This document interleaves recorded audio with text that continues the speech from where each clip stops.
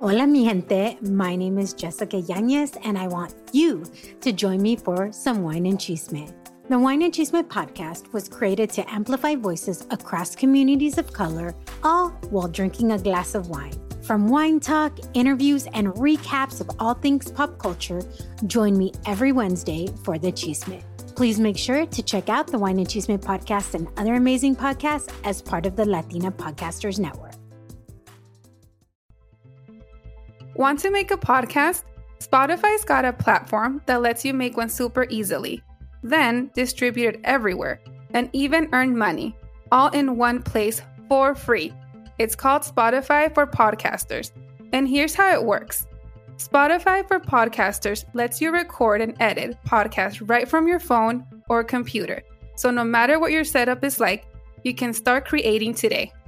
Then you can distribute your podcast to Spotify and everywhere else podcasts are heard. Video podcasts are also available on Spotify. With Spotify for Podcasters, you can earn money in a variety of ways, including ads and podcast subscriptions. And best of all, it's totally free with no catch. Ever since we discovered Spotify for Podcasters, we have added question box to hear our community's thoughts on our episodes, polls to ask questions on what they think, and so much more. We highly recommend you give it a try. Download the Spotify for Podcasters app or go to spotify.com/podcasters to get started. Hey everyone, estás escuchando a So Violento, So Macabro podcast. This is Ali. And this is Dee. And today, Dee will be talking about a case that occurred in Denver, Colorado.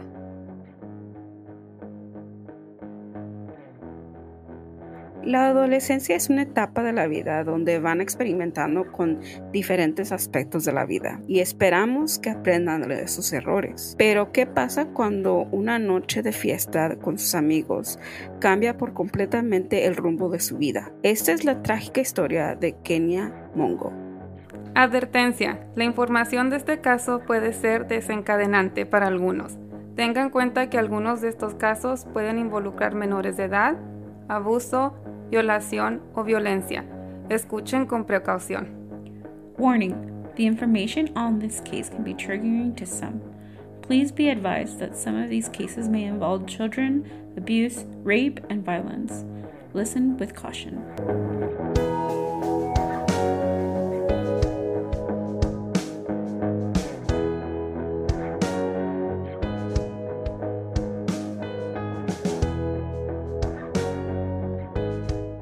I think every teenager does it. And it doesn't matter how many times Right. we as parents warn them, they're never going to listen. No.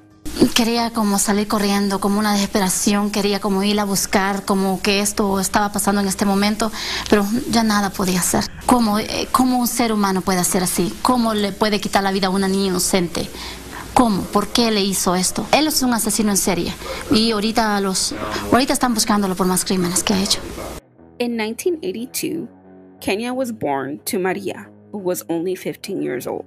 This happened in Honduras. She was living in poverty. Kenia was 1 year old. Maria decides to leave Honduras to Denver, Colorado, and began to work there and send money back to Maria's mother and Kenia for them to, live a little bit better than what was going on during the time that Kenia was young. A few years later, after Maria arrived to Denver, she meets a man named Tony Lee. They begin to date and they end up, getting together.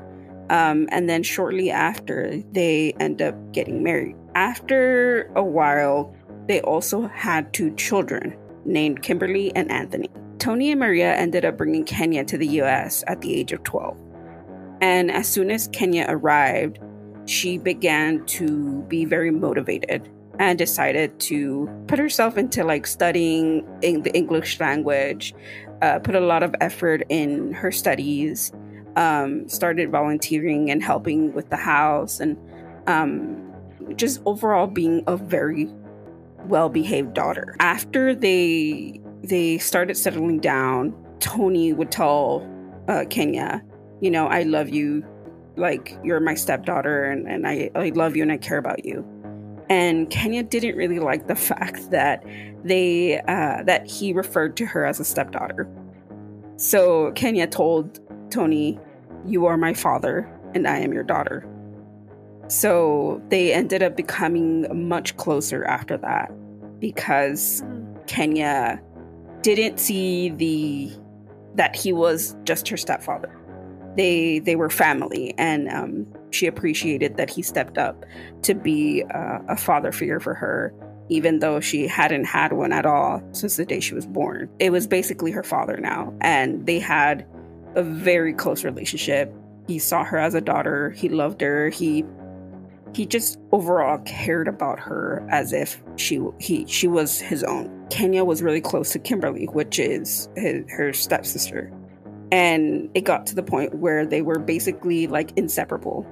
Kimberly says that she was very close to her. She knew everything about her. She would see Kenia's calendar, and it was very like organized with like studying and like having fun. And like she really admired that and wanted to be like her when she got older. So overall, the family dynamic was just lovely. They were a blended family. They loved each other, and overall they respected each other and cared Very about close. each other a lot. Her family describes Kenia as being very responsible, very hardworking and smart, and just very inspirational. They would say that she was the light of she would light up a room. So wherever she went, she made sure to, put a smile on and just be that wonderful teenager that she was. She just had just a wonderful spirit about her. She sounds like she was a really great kid. She was. And the thing about her was that her family just had a lot of lovely things to say about her, and they just didn't really understand why this happened to her, because she was always so helpful and loving, and they just couldn't imagine that something like this would happen to her. Yeah. So on March 31st of 2011, Kenia decides to go out with her friends. It's a Friday night, and they wanted to go out and party. Mind you, at this time, she had already moved out of her parents' home. At the age of 18... She was like a young adult? Yeah, at the age of 18, she moved out with her boyfriend. And she had a job as a telemarketer. And so she had her money. She was trying to raise enough money to go to school. And just, live on her own. She really liked her space, and she wanted to be more independent, and decided to move out with her boyfriend. So on this night, she wanted to go out and have some fun. She's been working hard the whole week, and she wanted to spend some time with some friends. How old was she at this time? At this time, she was 19 years old. 19. Okay. So she had just graduated the year prior. It says a year prior or like a couple of months before. Don't really know, but she had graduated recently from high school. So she was enrolling into college, and she was trying to raise enough money to go to school. So her and her friend had this policy. I guess you could call it like the girl code policy. Like the girl rude? Yeah. So it's like the rule. Yeah. So it's like, we come together, we leave together, It's like an unwritten rule. Yeah. You always look out for your friends. You go to the bar, you go to the club, you go anywhere, you go with your friends, and then you leave with your friends. There's no ifs or buts or I'm gonna go with this guy. Like, no, Nope. you go with your friends. And Kenia, thought that this was like an unwritten rule that everybody was gonna, follow. So during this night, her friend said that they were gonna meet up at a specific bar in Denver, at the downtown Denver, where they were gonna, hang out, go party, dance a little bit, and then they were gonna come home. This night, her friend says that Kenia actually went to the club, that she was going to go to the club with some other group of friends that she didn't really quite know, but she wanted to bring them anyways, because the last few times that they had hung out, They were really cool, and she just wanted to bring them over to the club that night. So her friend was already waiting for them at the club, and she was just waiting for Kenia and the group of friends to show up. But throughout the night, she says that she waited and waited for Kenia to show up, and she never did. So she found it strange that she didn't call, didn't show up. So at the end of the night, she was like, okay, you know what? I'm just going to call her. If she doesn't answer, I'm going to go home. And then I'll just call her the next morning and see, you know, if she's okay, if anything happened. So that night, Kenia's friends, the group that she was with, say that they couldn't get into the club that they were originally going to go to because they had fake IDs to get into the club. They said that the bouncer at the door said that it didn't match, that her pictures didn't match, that it wasn't her real ID, and they couldn't go in. So this group of friends and Kenia decide to go to a different club, a club where they were actually going to be let in with their fake IDs because they've been there so many times. So she was like, yes, they were like, let's just go there since we know we can get in. So they went to this bar called 24K. According to my research, it was called 24K. And they go in, they sat at the bar, and they started drinking. They said that they were having the same amount of alcohol, nothing crazy, and that out of nowhere, Kenia decides to go dancing at the dance floor. And she was partying, dancing, having fun, and she started dancing with a guy. This guy that was also there. So they started drinking and dancing and just having a good time. At some point during the night, they described that Kenia was being very loud and she was very intoxicated. So security kicked her out, as well as the guy she was dancing with. According to sources, the friends didn't notice that she was gone. So they just waited for her to come back, and when she didn't show up, they decided to wait for her outside. When they waited for outside, everything was closing, so they were like, you know what, she probably left with some guy, or she probably left home, you know? Something had happened to her, like, let's just meet up tomorrow morning. So her friends decide to leave the club and just head home. The next morning, the first friend, the one that was waiting for Kenia at the club and she never showed up, called Kimberly, Kenia's sister, and asked her if she knew anything about Kenia, because they called her and she never answered her phone. And she just wanted to know if she was okay. So Kimberly ends up calling Kenia's boyfriend and tells him if Kenia was home because she never showed up at the club. Her boyfriend says she isn't home. She hasn't been home the whole night. You should tell your parents. Right when she was going to tell her parents, Kenia's friends from where she had gone to the club with show up at Kenia's parents' house, ask if Kenia's home. They find it suspicious because Kenia hasn't been home and they hadn't seen her that whole weekend. So they wanted to know what was wrong. Kimberly ends up telling her parents that she wasn't home at her boyfriend's house. And the friends end up kind of trying to cover up for Kenia in a way. And just so that her parents wouldn't get mad at her. So they were trying to, cover up.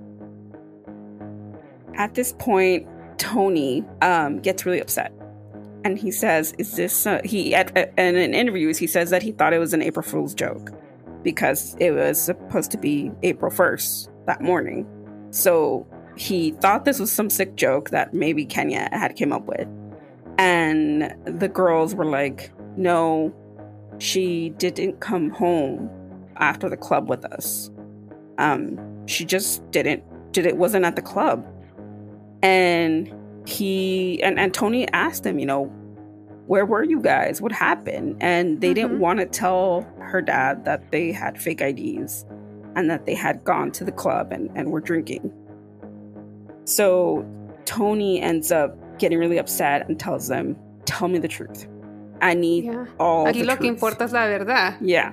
Like, it doesn't matter anymore. Like, all he wanted was to find his daughter.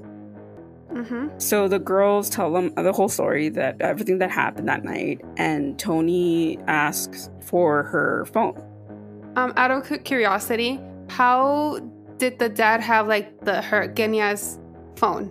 So, according to the group of friends, Kenia had left her phone and her wallet and her belongings at the bar where they were sitting at when she went off to dance with the guy. So, they took all of that with them once the club closed. So they didn't want to leave it behind, just in case she was already outside, or just in case, she had left without her stuff. So that's how they ended up with all her belongings. So after Tony goes through Kenia's phone and has Kimberly unlock it for her, because they had each other's passcode, he realizes that there's a lot of phone calls and stuff, and he goes through the messages, and he doesn't see anything out of the ordinary. And right when he is reading through the messages, he receives a message. And it reads, "Hey, this is Travis, the guy who gave you a ride last night. White creepy van. Smiley face. Did you get home okay?" I'm sorry, white creepy van? Exactly. Emphasize on the white creepy van. So, as soon as he read that, Tony was like, okay, this must be something.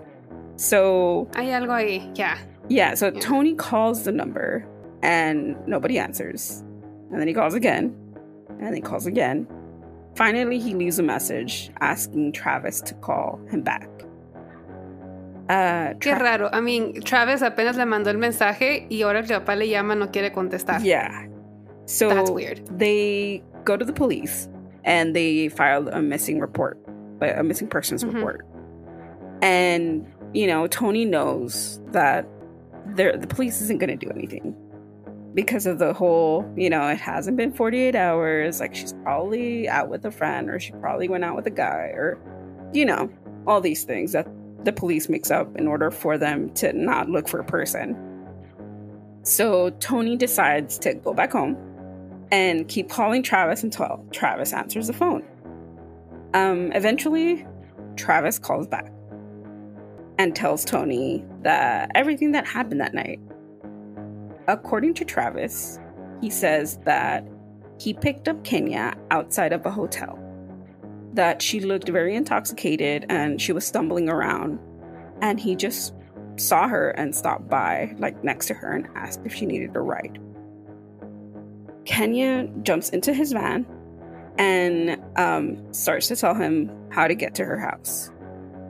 On the way to her house, they see a gas station, and Kenia asks him to stop at the gas station so she can get some cigarettes. Travis says that when they get into the gas station, they realize that it's closed. So he says that she gets out of the van and sees this guy, just lighting up a cigarette, and asks him for a cigarette. He says that he's waiting by his van, waiting until, she gets her cigarette, and that she ends up just walking away arm in arm with this guy and leaves. He says that, he didn't want to fight it because, he just picked up this girl, doesn't know her. He thought that it was weird, so he just left her with this guy. He says that this guy is tall, he's Asian, and that his name is Dan. How he got his name, I have no idea, but he says that his name is Dan. Okay. Yeah. That's weird how he got his name. Yeah. Right? Unless, the three of them spoke, or... Yeah, exactly. But still, I'm imagining, si hablaron los tres in that conversation. I mean, I know agarró una muchacha, he picked up random girl on the street, he doesn't know her. Pero si la mira borracha y luego se pone a hablar con un guy, si para agarrar un nombre de alguien es porque hablaron, I'm imagining. Yeah. So if they talked in that conversation, me imagino que ahí se hubiera dado cuenta Travis si Kenia lo conocía a este muchacho. Exactly. Y es más raro porque lo que él dice es de que ella se bajó, me empezaron a platicar y que eso es todo lo que pasó. O sea, dice que ellos estaban platicando y todo. En una entrevista había dicho él que they were talking in Spanish, which is even more odd because, you know, I mean, not to say that there's Asians that don't speak Spanish, but it was like out of nowhere, they both spoke Spanish. So in this scenario, he says that they were both talking in Spanish, he didn't understand, and that they ended up leaving together. That's according to what he says. Okay, and Travis. that he says that, I know. And then he says that he ended up leaving the location and going to his girlfriend's house. And that he got to his girlfriend's house around 3 or 3:30 in the morning. Then Tony asked Travis if they could meet up at that gas station, just in case they could find any evidence or any clues that Kenia was there. Travis agrees and tells him that he would be on his way to the gas station. And Tony says, okay, I'll meet you at the gas station. Right then and then, Tony goes up to his room, opens up his safe, and grabs his gun. He then approaches the door and tells Maria, I'm going to go talk to Travis. Maria begs and begs Tony to not go, to call the police, to tell them what happened. But Tony knows that the police isn't going to do anything. So he decides to take matters into his own hands and meet Travis at the gas station.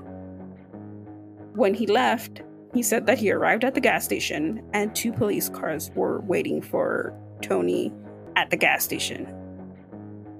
He approaches the police officers and asks if they found any evidence, if they're looking for Kenia. And they said that they were actually there because Maria had called. And they were worried that he was going to do something. Yeah, because he took a gun, so...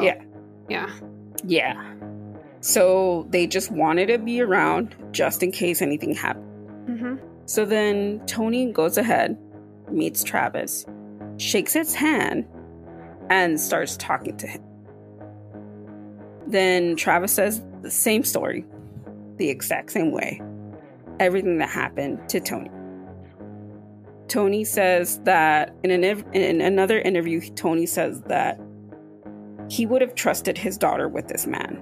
Oh, he would have? He was tall. Yeah, he's tall, 6'2".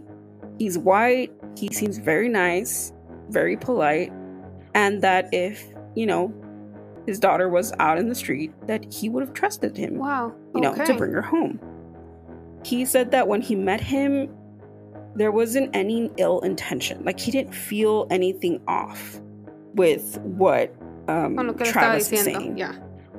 He felt that he was sincere, that he was saying everything and it was trying to help find Kenia.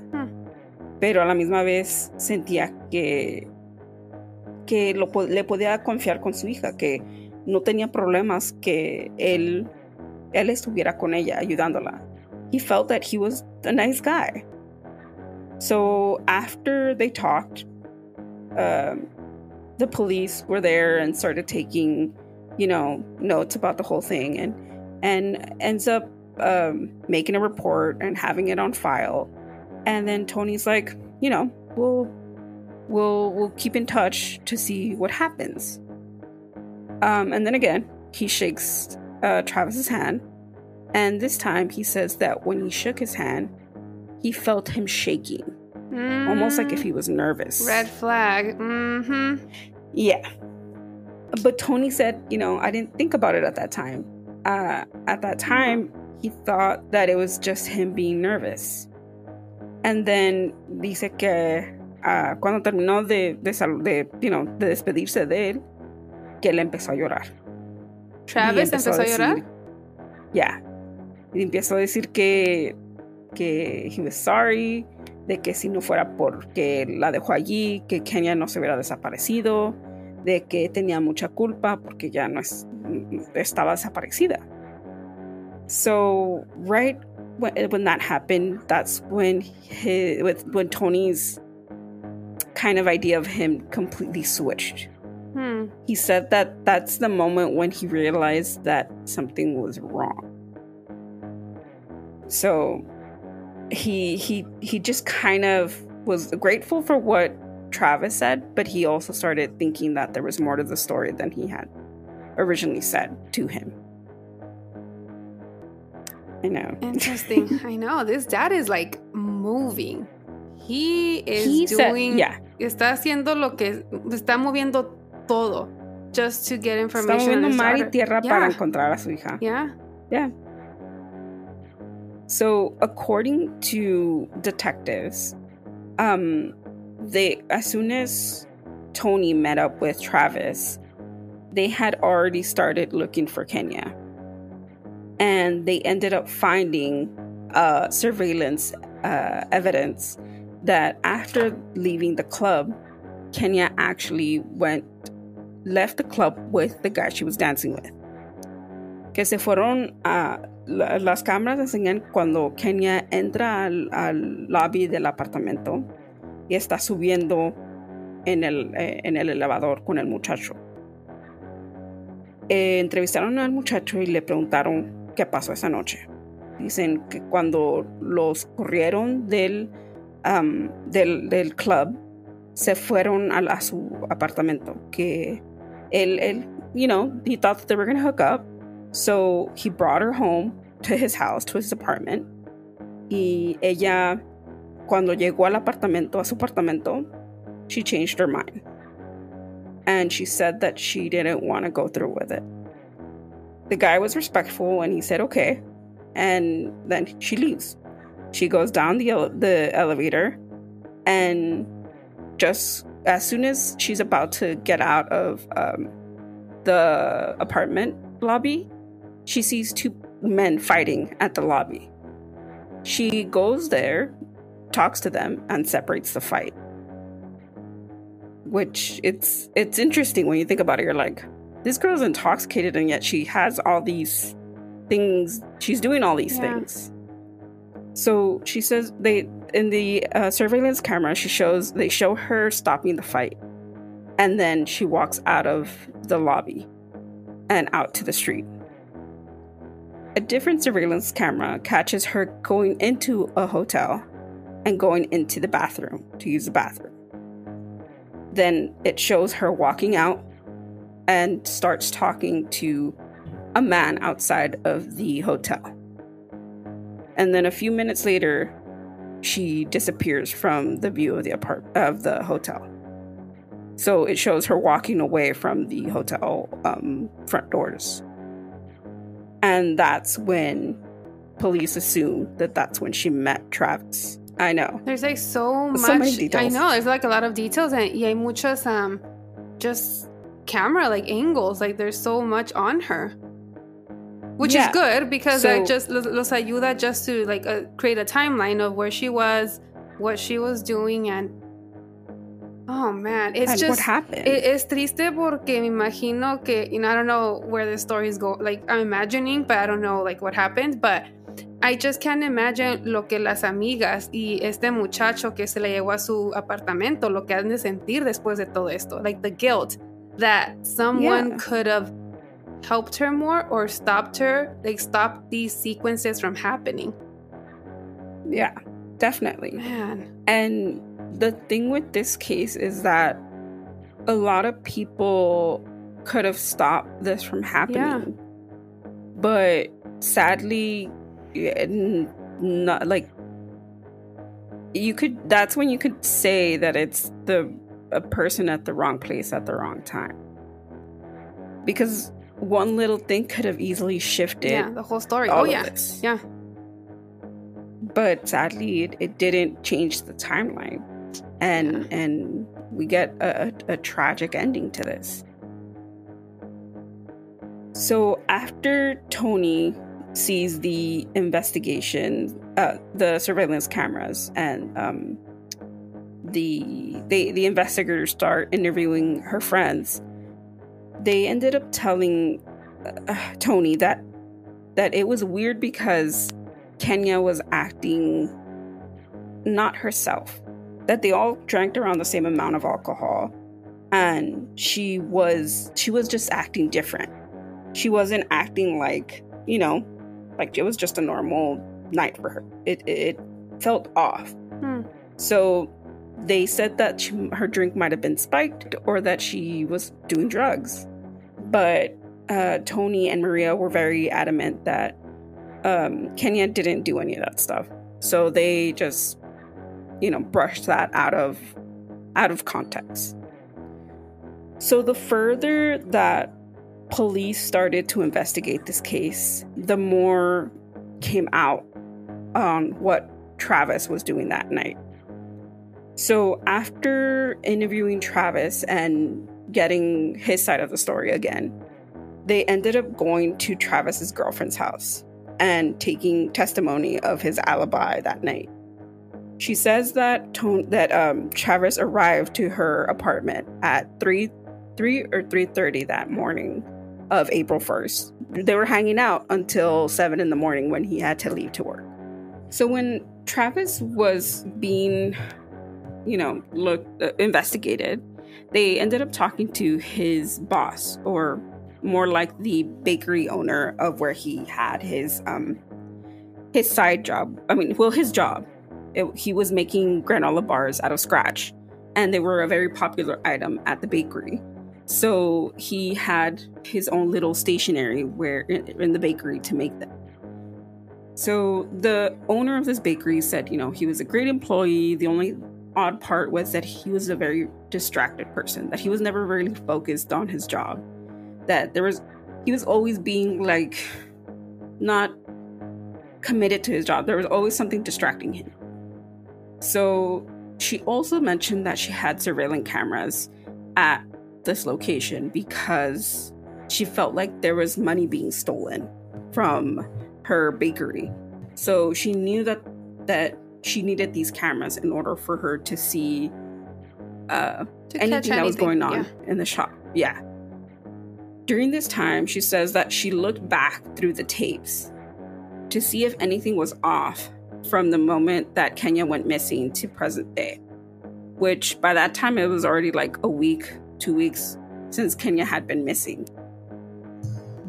She explains that within the surveillance video, you could see Travis going into the freezer, the big freezer that they have at the bakery where they keep all their goods. And he's wheeling in a big igloo portable container to keep the fruit, drinks, and everything cold. That she found it weird though, because Travis didn't need that type of equipment for the granola bars. Yeah. Because those granola bars didn't have any fresh product that could go bad. That there's no reason why he needed one. And that she knew that ice chest was missing because they just found it odd that it wasn't within their inventory. She knew it was missing, and when she saw Travis bring it into the bakery, that there was something off. Yeah. Did you see cuándo fue que ella miró que él entró? ¿Qué día era cuando él entró con la hielera? En la entrevista dicen que era el 1 de abril. Okay. So literally the day after the same day that Kenia went missing. Okay. Within y también lo más raro del caso es de que la hielera tenía tape around the rim of the hielera.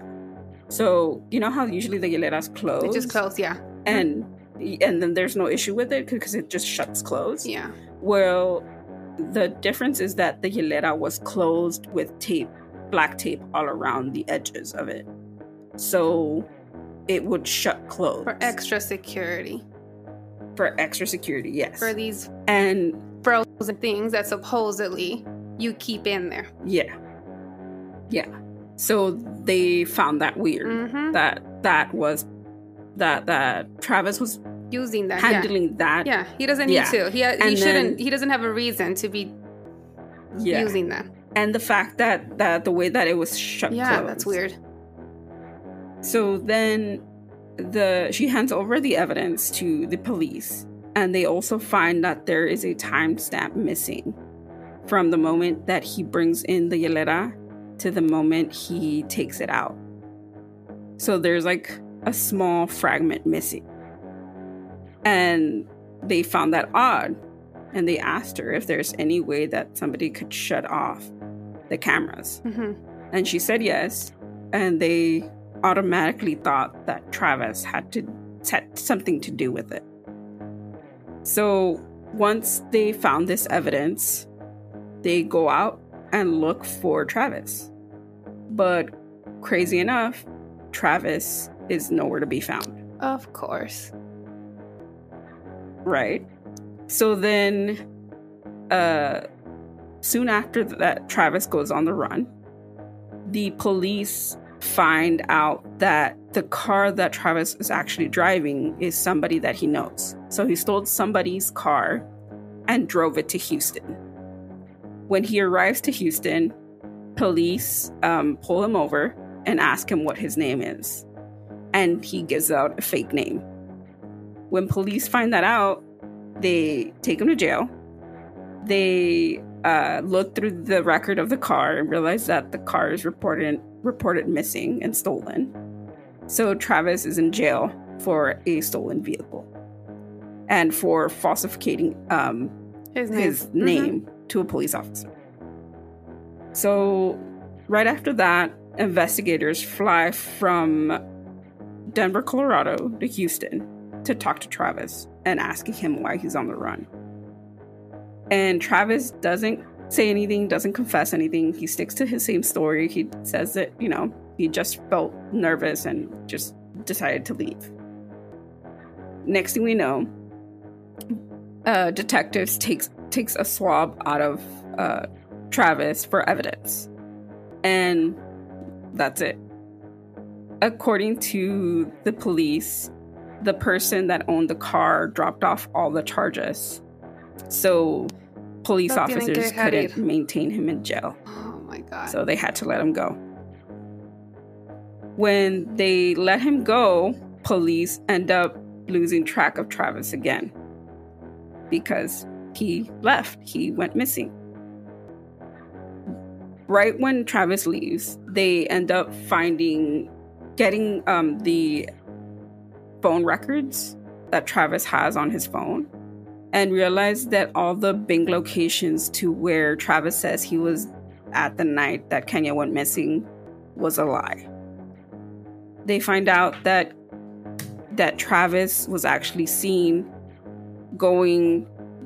picking up Kenia from the hotel, driving around, stopping somewhere, then going to the bakery, and then from the bakery going to his girlfriend's house, but leaving shortly after, and then returning to the bakery. And then they say that he left towards an hour north from Denver, circling around a field, and then coming back to Denver, Colorado. So no hubo ningún Dan, no paró en ninguna gasolinera. He left earlier from his girlfriend's house than what she had reported. También, you said? Yes. Oh, man. And that he ended up not being anywhere where he said he was. So according to phone records and then investigating his girlfriend, they realized that his alibi wasn't strong, that she actually was lying. According to phone records, that he actually was doing other things rather than saying where he was at during the time of Kenia's disappearance. And then now he's on the run again. So all they had to do was wait to see what Travis did next. On July 4th, 2011, Lydia Tillman goes out, has a good time, starts partying for the 4th of July, and, decides to go home. And when she arrives to her house, she is viciously beaten by a stranger inside her home. Oh my God. Then she's drenched in bleach and was set on fire. Oh my God. Yes. Lydia, pulling as much strength as she can, jumps out of her third-floor building and lies unconscious by the side of her building. When police officers arrive, they, extinguish the fire, take Lydia to the hospital, and realize that she was still alive. Wow. Ay, pobre mujer. Oh my God, no. Yeah. Oh no. Sadly, Lydia couldn't say who attacked her at the moment that she was found during her accident. But they knew that they had some sort of trace to find who did this to her. So underneath her fingernails, they grabbed DNA from it and decided to go test it to see if there's anything that they could find. And they found a match. And it was Travis. Yep. Mm-hmm. Oh my God. So Travis was arrested in Fort Collins for the attack on Lydia. When Travis was arrested for this crime, he went into the investigation room and he said, "I'm tired of running. I'm going to confess." So he ends up describing every detail that happened during Lydia's brutal attack and what happened to Kenia. So let me know if you're ready to hear Oh this. my God, I don't know if I'm ready. Con lo que le hizo a Lydia. That was, I was not expecting that. That was, oh my God, I can't imagine the pain this woman went through. Ooh, yeah. Oh man. So according to Travis, he says that he's willing to confess as long as he is not labeled a sex offender and if he could avoid the death penalty. Ay, no manches. Esta se pone de sus moños de like, oh no, don't do this. Oh, come on. Exactly. So he tells detectives that as long as he could get a plea deal, he will confess to anything they want, and he would also show where Kenia's body is buried. So he begins to say that on the morning of April 1st, that he found Kenia outside of the hotel, decided to pick her up, and when she went into the car, she fell asleep in the front seat. During that time, he says that he pulls over and then grabs Kenia and puts her in the back of his van. Then proceeds to rape her while she's asleep. Oh my God. It's a fucking animal. I know. Monster. I know. He says that once he was done raping her, that she comes to and realizes what Travis was doing. She starts to yell and scream at him and slaps him. And right then and there, Travis strangles her till she dies. He says that then he goes to the bakery, he finds the ice chest, brings it into his van, pushes Kenia's body into the into the ice chest, and squeezes her in there until it closes, and then tapes the whole ice chest. He says that then he grabs the cart, puts the ice chest on top of it, and drag it to the freezer. He then decides to pour bleach all over his truck, scrub it clean, removes the carpet, adds a new carpet, and drenches it in bleach and sets it on fire outside of the bakery in a barrel. When he does that, he also goes into the freezer, undresses her, cleans her up, and puts that same clothes into the barrel and burns it. He also says that during that time, he puts her back into the ice chest and closes it up.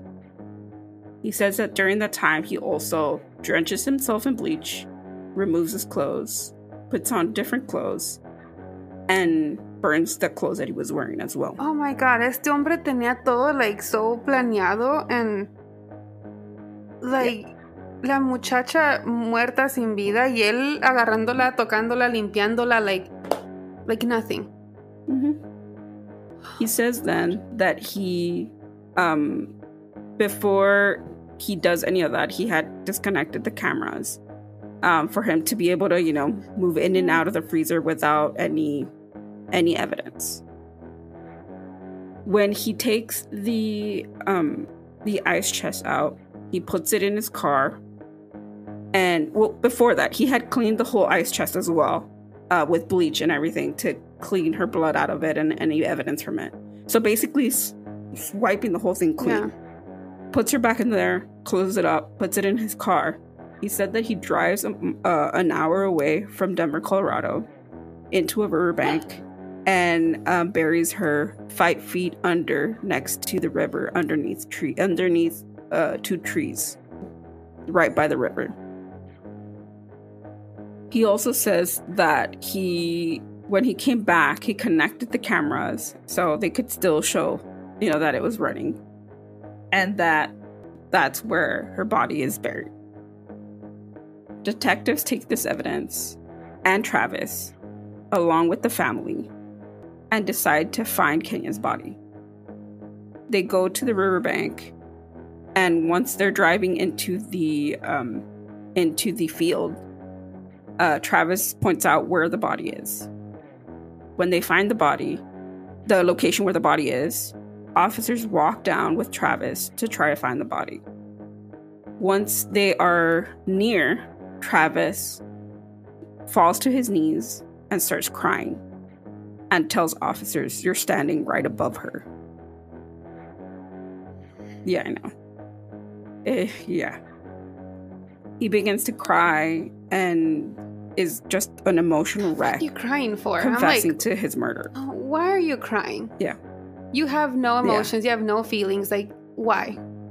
Like, stop. No. I know. It's one of those things where you're just like, you did all of this. You caused this. Yeah, exactly. And now he feels guilt. All of a sudden, he feels some sort of remorse. I know. Stop. This is upsetting me. Yeah. So once they bring out the body, the only way they could identify Kenia's remains, because they were already severely decomposed, was by the little drop of blood within the drain hole of the ice chest. And that's the only way they could identify who it was. Yeah. Wow.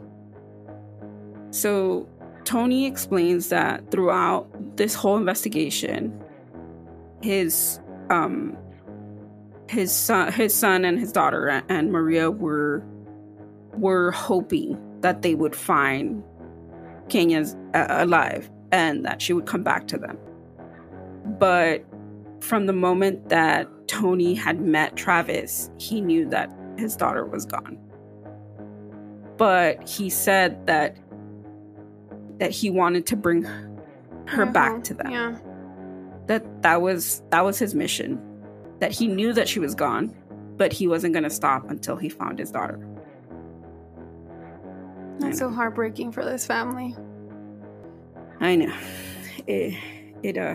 It's one of those things where it's like you can't help but to feel the pain that they went through, and just to imagine that this man that you had met in hopes to find your daughter lied to your face about where her whereabouts are and what happened to her, and just trying to find your daughter even though you already know that she's already, dead. Lo tuviste like enfrente de ti. She was dead. Like you had your daughter's murder in front of you, and for this dad, oh my God, no.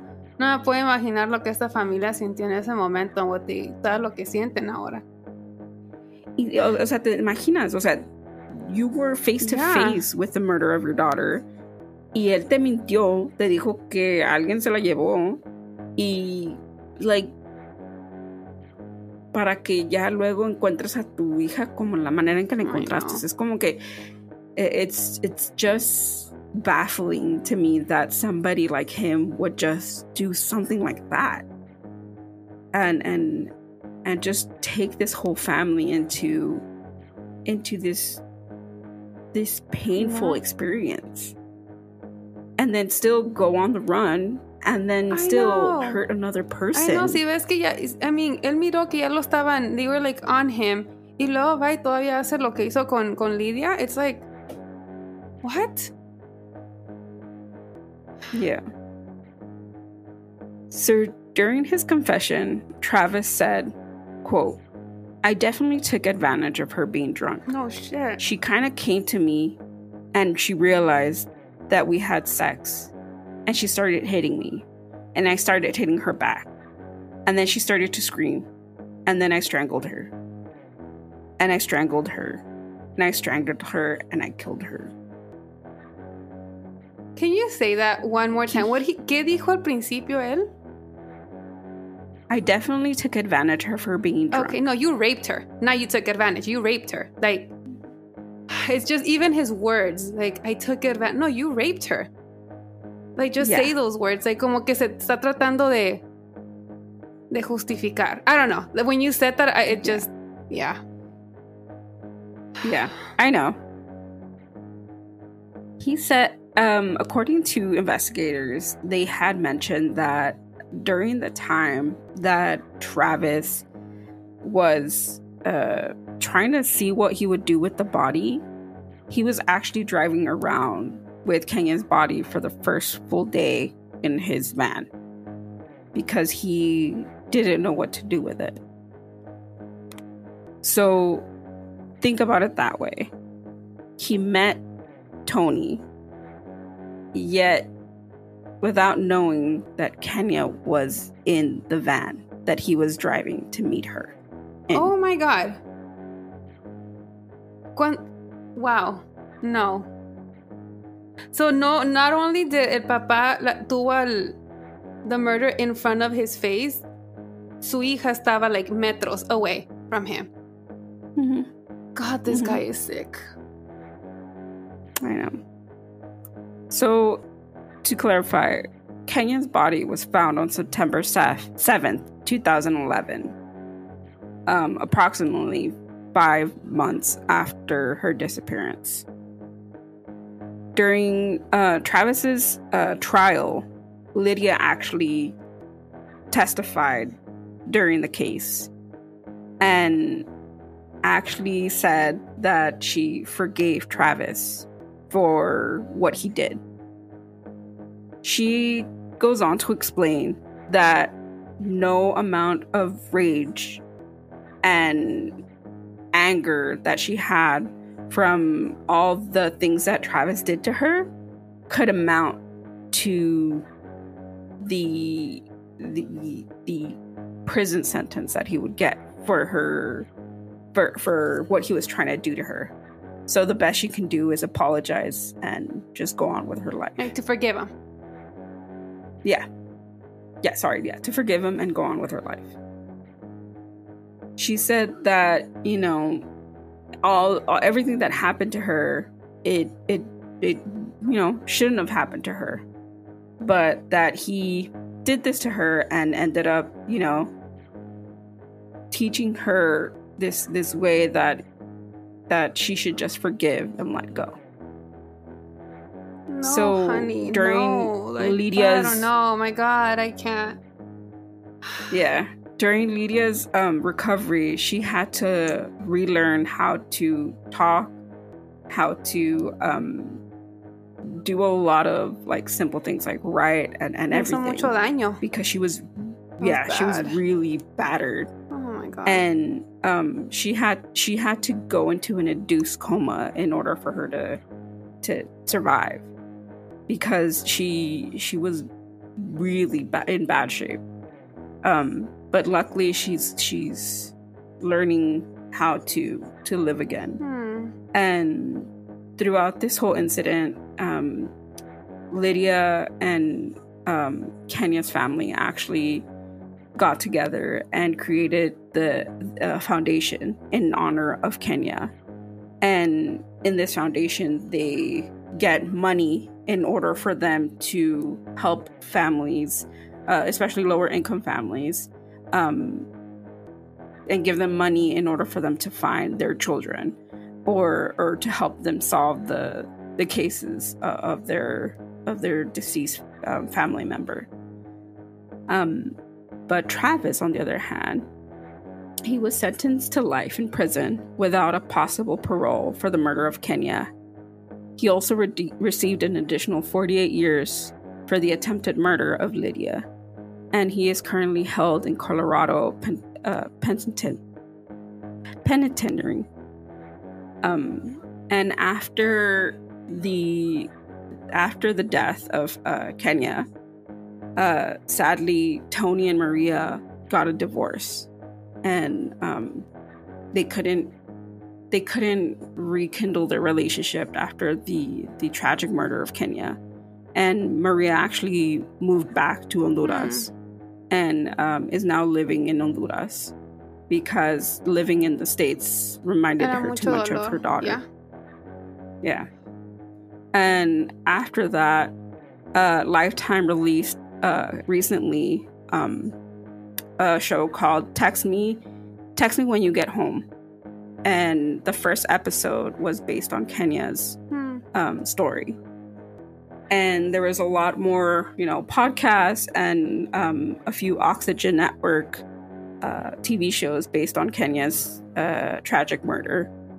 And also, more recently, there was an interview by True Crime on YouTube. At least that's where I found it. It's on YouTube, where the family interviews Tony about Kenia's case. And actually, Kimberly comes out and says that she actually wrote letters to Travis in jail. And that Travis would tell Kimberly that he didn't mean to kill her. That his intentions weren't to kill her. That from the moment that he saw Kenia, his intentions was to take her home. But that somehow, some way, these dark thoughts came into his head and he decided to rape her. And when she woke up, he didn't think of anything else but to kill her. No. I know. Si alguien quiere ayudar a alguien, no. Los ayuda. Yeah, you'll help the person. You're not gonna... No, the intention was there. That's bullshit. I can't with him. Y todavía falta. Oh my God. According to ya Travis, tengo hasta horror en cada caso que la sentencia baje o algo. Like, I'm always expecting this in the end. Y es the part que odio. But it's not his sentence. Oh. It's not his sentence. According to the same interview, Travis actually tells detectives that his mind is very dark. That if there's a definition to a sociopath, that he is that's who he is. Then investigators continue to ask Travis that if there's other victims. Oh my God. And Travis begins to say that he can't talk about it. There were reports that Travis might have assaulted and murdered a few other women in Colorado, but there is no concrete evidence that he actually did any of it. No, pues con esa respuesta, I mean, ya lo dijo todo. Yeah, he says that all he wanted to do was be a nice guy. Nobody. No, that's not you being a nice guy. Yeah. No. Yeah. He says that there is other people and that those are too dark to talk about. So definitely there's much more cases. And worse. Of how much and worse can cases. You get? I mean, look lo que le hizo a Lidia y a Kenia. Yeah. So, man. As of now, no other cases have arrived from Travis's confession. There hasn't been any other person that has come up within his confession. But Tony did say that he truly in his heart feels that Travis is a serial killer. That there must have been more victims. And the only thing that they could hope for is to find the victims and find any evidence to link them to Travis.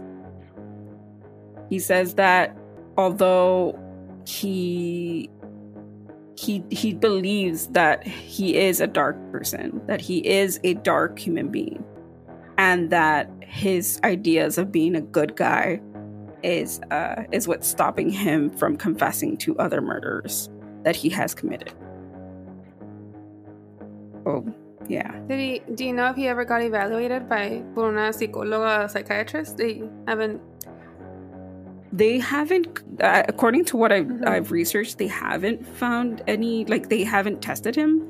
But that was 2 years ago. So I'm assuming that anything could happen.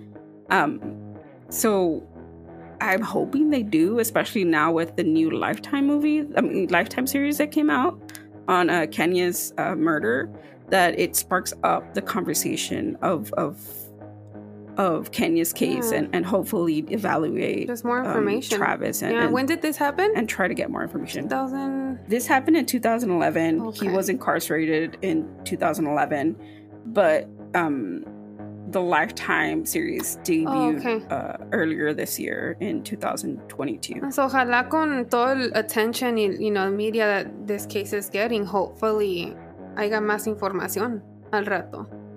Yeah. And I mean, the most interesting part of it all is the fact that police found, caught him, arrested him, and everything within the first 5 months. And sadly, because they didn't act quick enough, Lydia was actually, brutally attacked. But also thanks to her, they found a reason to arrest him and for him to actually confess, and for him to stop running. So, I mean, there's a lot of pros and cons into the situation, but definitely it's things happen for a reason. And thankfully, he's in jail and he's serving life in there, and he's serving his time. Y ojalá que nunca salga. Exactly. Y este fue el caso de Kenia Monge. Los investigadores del caso dicen que si no se hubiera detenido a Travis Forbes, él de seguro hubiera seguido cometiendo crímenes en contra de mujeres, como el intento de asesinato de otra mujer en Fort Collins, por el que también recibió 48 años en la cárcel, añadido a una cadena perpetua que recibió por la muerte de Kenia. To sum it up, he pretty much says, Kenia didn't deserve what happened to her that night. She seemed like she was a great person. Is he able to explain what is it within him that makes it possible for him to kill people? He said he's evil. He said he is a dark person, and he just doesn't know why he did it. In fact, Forbes said in his confession to Kenia's murder that he may be dangerously insane. Something I need to do to find out what the definition of a sociopath is, because I'm pretty sure I fit it. He also hinted that he may have killed other women. I want to confess. I want to confess so bad. Because there's more victims out there we don't know about? That it's just a matter of time before they come up? Why are you nodding your head yes, but you don't say anything? What do you make of this man? Is he a serial killer? He could be. Yes. Forbes himself says the world would be horrified to know his secrets. When everything comes to light, it's going to be horrific, horrendous. And Kenia's dad says he certainly wouldn't be surprised to learn that she wasn't the only young woman Forbes had murdered. Do you believe that Travis Forbes is a serial killer? I believe Travis Forbes is a serial killer, yes. That was intense. I know. When I first did research on this case, I thought it was kind of like a one said and done kind of thing. But the more that I read about it and the more I saw like interviews and saw more articles about it, the more I got invested in, the more that I realized that it was like way deeper than I actually thought. And it sucks because this girl was just out to have fun and party, and I remember at the age of like 21 when I used to go out and party with you, and you know, we would have fun and drink, and our friends would have to take care of each other because we were drunk and stuff. So for us to like for me to think about it that way, where like this girl was just out having fun and this happened to her just by complete and utter accident. No se lo buscó. It's tragic. Él era el predator que andaba ahí buscando. Like, wait, hold on. That's what I was going to ask. Con lo de la novia de Travis, so was she like a witness or... So they actually arrested her for lying. Okay. And coercing to be his alibi. So they actually arrested her and put her into jail for, I think it was like for like 42 days or something, for lying for Travis. So dumb. So I mean, it wasn't worth it. I mean, they still caught him and they still caught you in a lie, which it's amazing that you would put yourself in that situation. I mean, shit, if my boyfriend was lying, I would just be like, you know what? Fuck. He wasn't here. Yeah, like, say the truth. Like, oh my, why would you do that? No, that's not right. Y es lo triste. And I know que ya hemos dicho esto en otros episodios, y más entre nosotras mujeres. Please, you know, there's that unwritten rule. Si salen en grupo, por favor, you know, si ves que tu amiga se pone borracha, no la dejes. Don't leave her alone, aunque la mires que anda con un muchacho, even if the guy looks really nice and sweet and, oh, you know, he's so cute, oh, they're having fun. No, it doesn't matter. Like, once you... The girl, get his number and talk to him when you're sober. If you see her leave, go follow her. Don't let her go with this guy. Don't, even if your friend gets upset, who cares? Es mejor que esté enojada contigo 2-3 semanas a que algo le pase. Don't leave your friends alone. Please. And it's like, to be honest, this is not the first case where it happens. And it's like, I remember growing up and hearing about these cases of girls disappearing because they wanted to go follow this guy that, you know, they met at a club.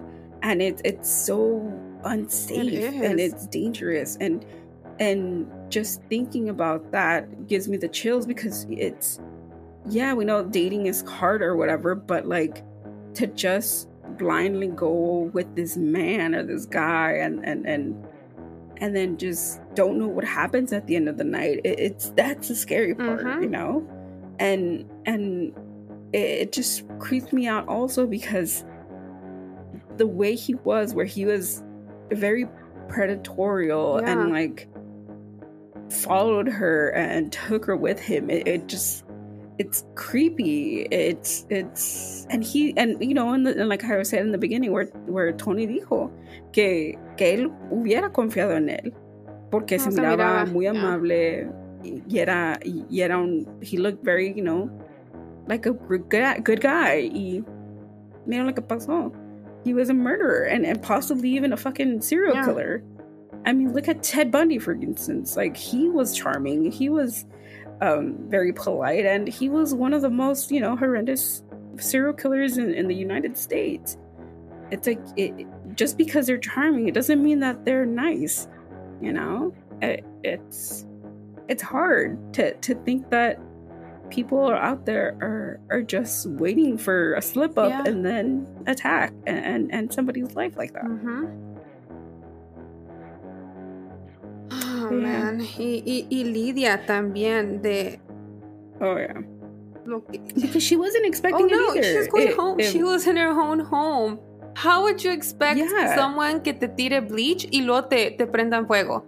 What the fuck? Yeah. Like, no. So, I don't think I mentioned that, but they said the police actually think that Travis was probably following her around that whole night. Wow. So when she left, like when she was partying, he was probably like keeping an eye on her, and then followed her home, saw where she lived, and broke into her house and attacked her.